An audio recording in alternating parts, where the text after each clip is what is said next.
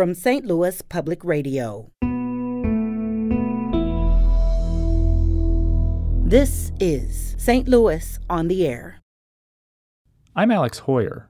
In 2016, Patrick Haggerty visited us at St. Louis Public Radio.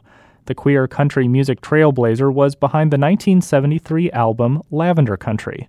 He was joined by local country musician Jack Grelly. They talked about their unlikely partnership and Haggerty's journey from a forgotten chapter of country music history to a touring musician facing adoring, cheering audiences once again. Last month, on October 31st, Patrick Haggerty passed away, and earlier this week, Jack Grelly returned to the St. Louis on the Air studio, where he talked to producer Danny Wicentowski. Patrick Haggerty had to wait for his moment in the country music spotlight. In 1973, just a few years after coming out as gay, he and his band, Lavender Country, recorded their self-titled album, and like its lead singer, the album was open about its themes. I see you stepping high with your tight blue jeans on, strutting like a button-down paragon. I reckon you're looking for some necking, yes I do.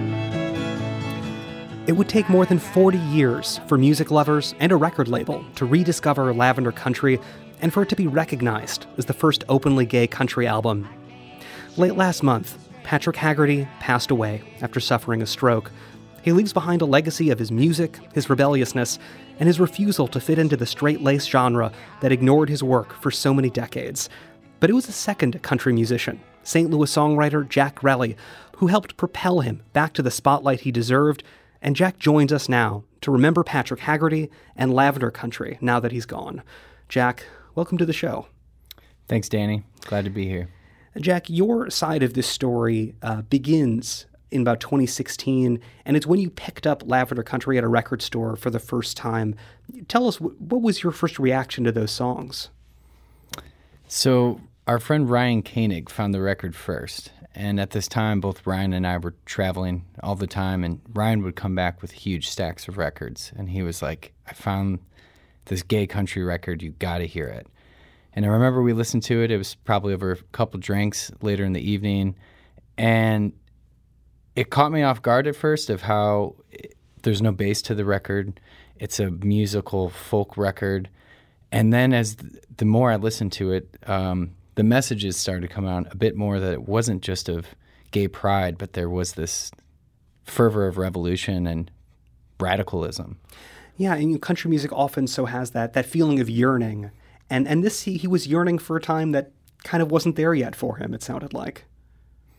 Absolutely. I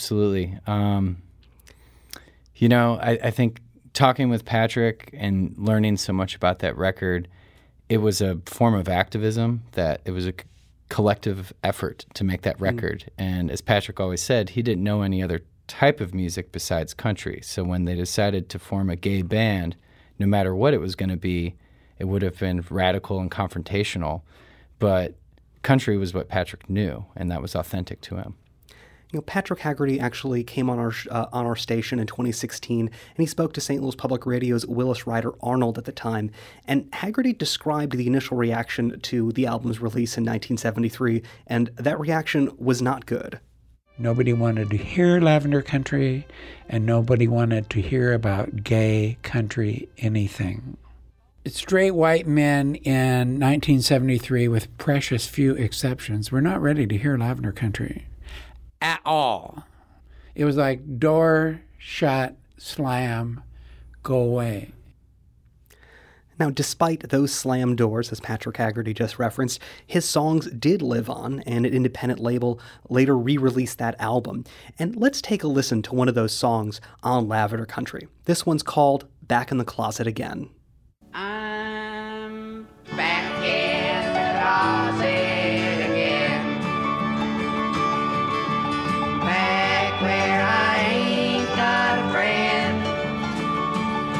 I have to piss alone because I'm sitting all alone, back in the closet again. So a bit tired, yeah, it's sure a bummer being gay.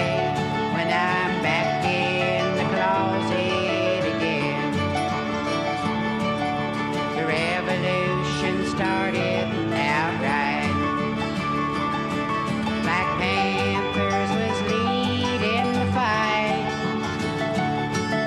The Lords was the left flank, the women drove a Sherman tank, and the workers were a hunk of dynamite. A battalion of gay men brought up the rear. That is Patrick Haggerty singing Back in the Closet Again off his 1973 album, Lavender Country. Jack, listening to this, I hear classic bluegrass in the music, but the lyrics are revolution. What do you hear in this? I hear intersectionality. Patrick's naming all corners of the revolution at the time. He's naming the Black Panthers. He's naming the Young Lords, militant Chicano movement, Puerto Rican movement. He's mentioning the women's movement. He's mentioning the anti-war movement. He's mentioning class. He's mentioning the workers. And what that song's about is how we needed intersections in a revolution for it to happen. We needed all of the working class to come together. And at this time, when Patrick and the first wave of the gay liberation movement joined the anti-war movement or the women's movement, often weren't welcomed and were told, nah, we're not ready for this. Like, no, you're going to blow it for the rest of us. Jack, did Patrick's release of this album in 1973, he had just come out a few years prior. This was also just a few years after Stonewall.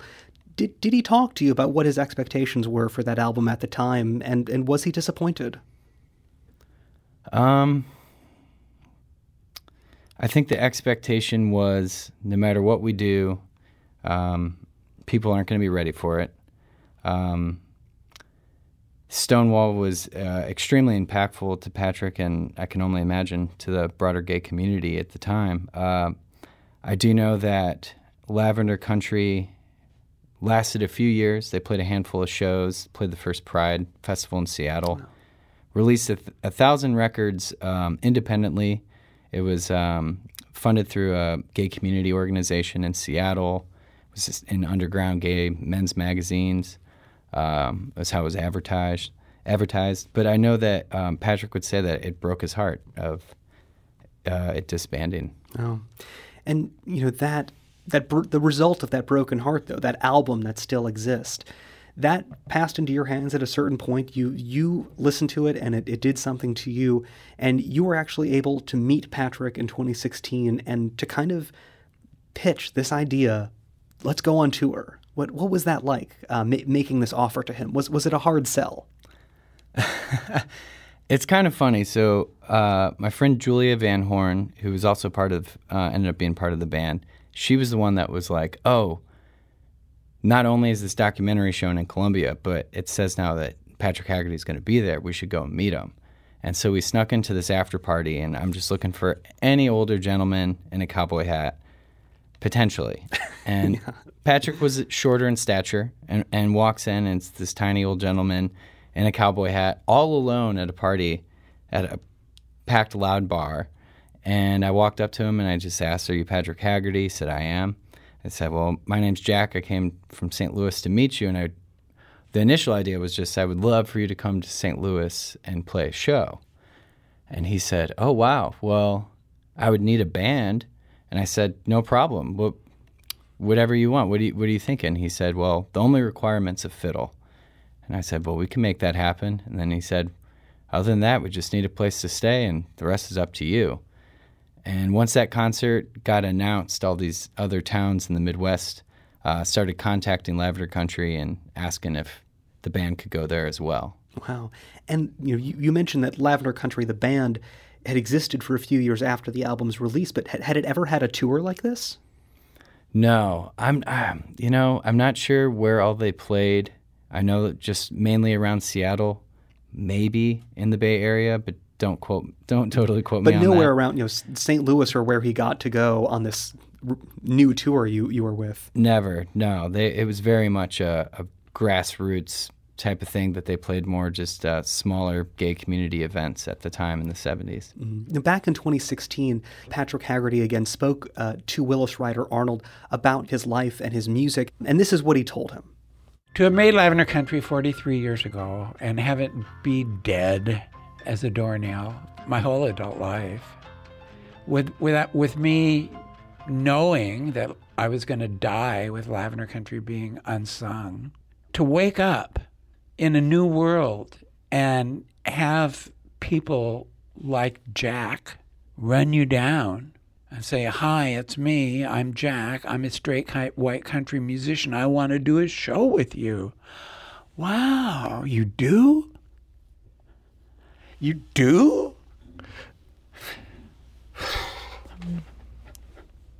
Honest? That was country musician Patrick Haggerty speaking in 2016 about going back on tour after meeting musician Jack Relly.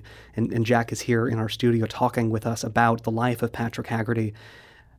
Jack, we just heard Patrick reflecting on what it was like to go back on tour. And that last word, honest, as if he was a question he might have asked you at one point of not being sure if this was really serious. Were you really interested in his music? Was he really going to get this chance? It sounded like he almost didn't believe that this could happen this late in his life. Is that what you saw? I did. And I didn't expect that. The record had been reissued. It's a pretty hip, smaller independent label. This short documentary had been made. It was touring some film festivals. So I just kind of assumed people were asking him to come play and provide him opportunities. And I had no idea that it would mean so much to him. And during that first tour in St. Louis, spending time with Patrick and his husband, JB, it was very clear of how much it meant to them and how special it was. Tell us a bit about, what do you remember from that tour or getting to see this musician up on stage and feeling those ties of history, that emotion of maybe seeing a musician doing exactly the thing that he wanted to be doing? There's two things I would like to say. One, Patrick, especially during that tour and those first waves of shows, I mean, he would have the crowd eating out of the palm of his hands, hanging on every word, and he took full advantage and would sometimes tell stories for 15 minutes, things in the industry that people would be like, you don't do that, got to tell the Cliff Notes or something. Mm-hmm. And so Patrick really every night just gave it his all, and it would exhaust him physically. I mean, he was 73 or 74 at that point. Wasn't in the best health. And so he would give it his all. And then afterwards, especially on the road, we'd go to maybe an after party that some people would invite us to. And Patrick and JB would hang out till 4 a.m. like the best of us. And it was really amazing to see that.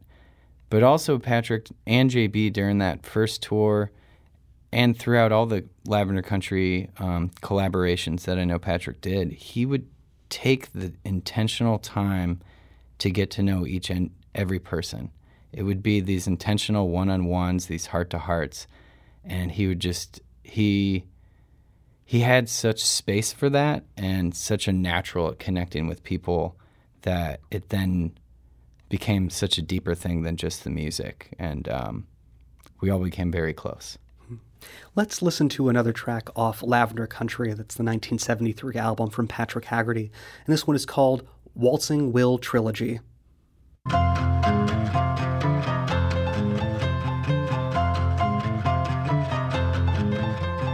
Waltzing Will was soft and sweet. The way he waltzed was to iffy. For a psychiatrist to think was fitting. So they said, hey son, we think we should sneak you a slug, a raw manhood. The state hospital's just the place to get one. Now they call him a queer sickie. They herd him to group therapy. They lock him up at night so he don't escape. And if they hear any gay talk, a sizzle of electroshock keeps his fantasies in fascist shape. They call it mental hygiene, but I call it psychic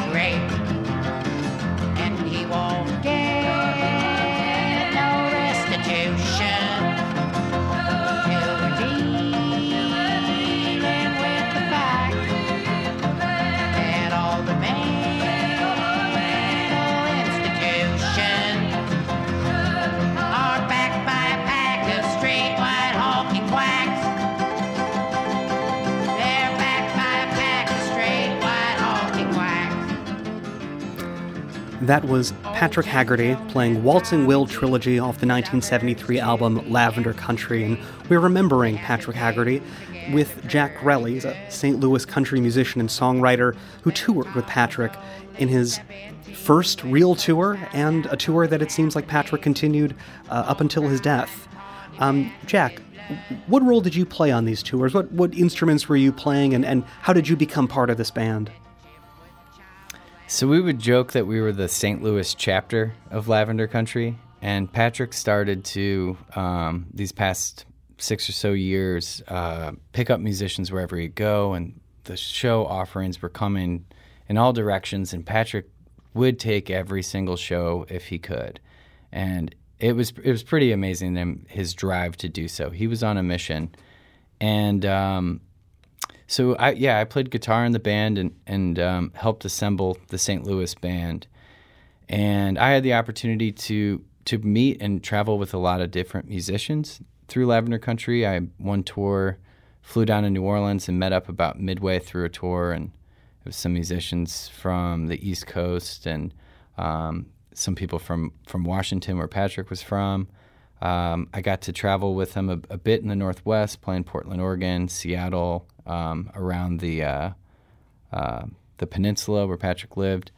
So I had a lot of really amazing opportunities and experiences getting to connect with people through this Lavender Country family. And what was the response from some of these audiences? I think, folks might not imagine that country crowds typically are ones that want this kind of material or want, their country music with revolutionary language and singing about straight white honky quacks who are, an entire, just a spirited song against conversion therapy. Just, you don't see that in a lot of different country albums. What did these audiences give you? For the most part, the audiences were head over heels in love, all in. As Patrick said, he would play to the young punk anarchist crowd a lot. That was a lot of the networks that Patrick was playing to. But also there were concerts that were a bit more country. There's an independent scene of country music these days that is much more progressive. And so most of the time when Lavender Country played in those circles, it was great, and people were ready to hear it. I think there was a few times that some people walked out here and there. But for the most part, everybody that came to a Lavender Country show, I think, was pretty aware of what they were going to. And it seemed like so much of that was the world was ready for him. The culture was there. And Patrick Haggerty kind of made that point himself in 2016 when he told St. Louis Public Radio in an interview that he felt like he still put out the work, and it was the world that had to meet it. The lyrics are exactly the same lyrics that I wrote 45 years ago. Lavender Country has not changed. The culture changed. Jack, that message, it's true, but it must have been somewhat melancholy for him to wait so long for culture not just to acknowledge gay people and queer rights and the rights of people to get married, but to listen to music, something that is so elemental and something that is so American. Was this a happy story for him? Absolutely. Patrick and JB as well loved it. And every Lavender Country show would end with Patrick singing the theme song, Lavender Country, or the title track, and JB would come out from behind the merch table and get everybody dancing. And it was always a celebration. But Patrick still never lost his political edge or the mission with that. Playing that Waltzing Will Trilogy song was always kind of the climax of a concert. And Patrick sometimes would say, he's like, well, I wrote the first punk song before punk was punk. And he would say, this is the backbone of Lavender Country. This is what the politics are all about. And so Patrick was on stage. I mean, this was an anti-fascist movement, and that was what he told the crowd every night. And so with the culture moving forward, but also us being so uncertain of where things are going politically at times as well, Patrick was very much like fascism's at our door. what are we going to do about it? And so each night was both a celebration, but also a rallying cry. Patrick Haggerty, queer country legend, passed away on October 31st, a few weeks after suffering a stroke on a flight after playing a show. An announcement posted to his Instagram page said he spent his final days at home surrounded by his kids and his lifelong husband. Jack Grelly is a St. Louis songwriter and country musician. Jack talked with St. Louis On the Air producer Danny Wicentowski earlier this week. More reporting from the St. Louis On the Air team is available at stlonair.show, and be sure to never miss a conversation by subscribing to our podcast. You can find St. Louis On the Air on Google Podcasts, Spotify, Stitcher, and Apple Podcasts on the App Store. While you're there, leave us a review. It's one of the simplest ways to help new people discover the show. St. Louis On the Air is a production of St. Louis Public Radio. Thanks so much for listening. I'm Alex Hoyer.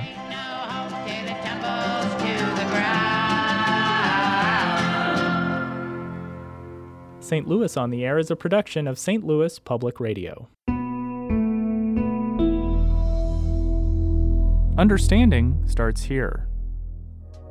Our podcast proudly supports St. Louis artists by using music from Life Creative Group. Do you find yourself regularly listening to episodes of St. Louis On the Air? Suggest us to a friend you think might enjoy our conversations, and leave us a review and rating on Apple Podcasts on the App Store. It's the simplest way to help people discover our show. Thank you. St. Louis Public Radio is a member-supported service of the University of Missouri St. Louis.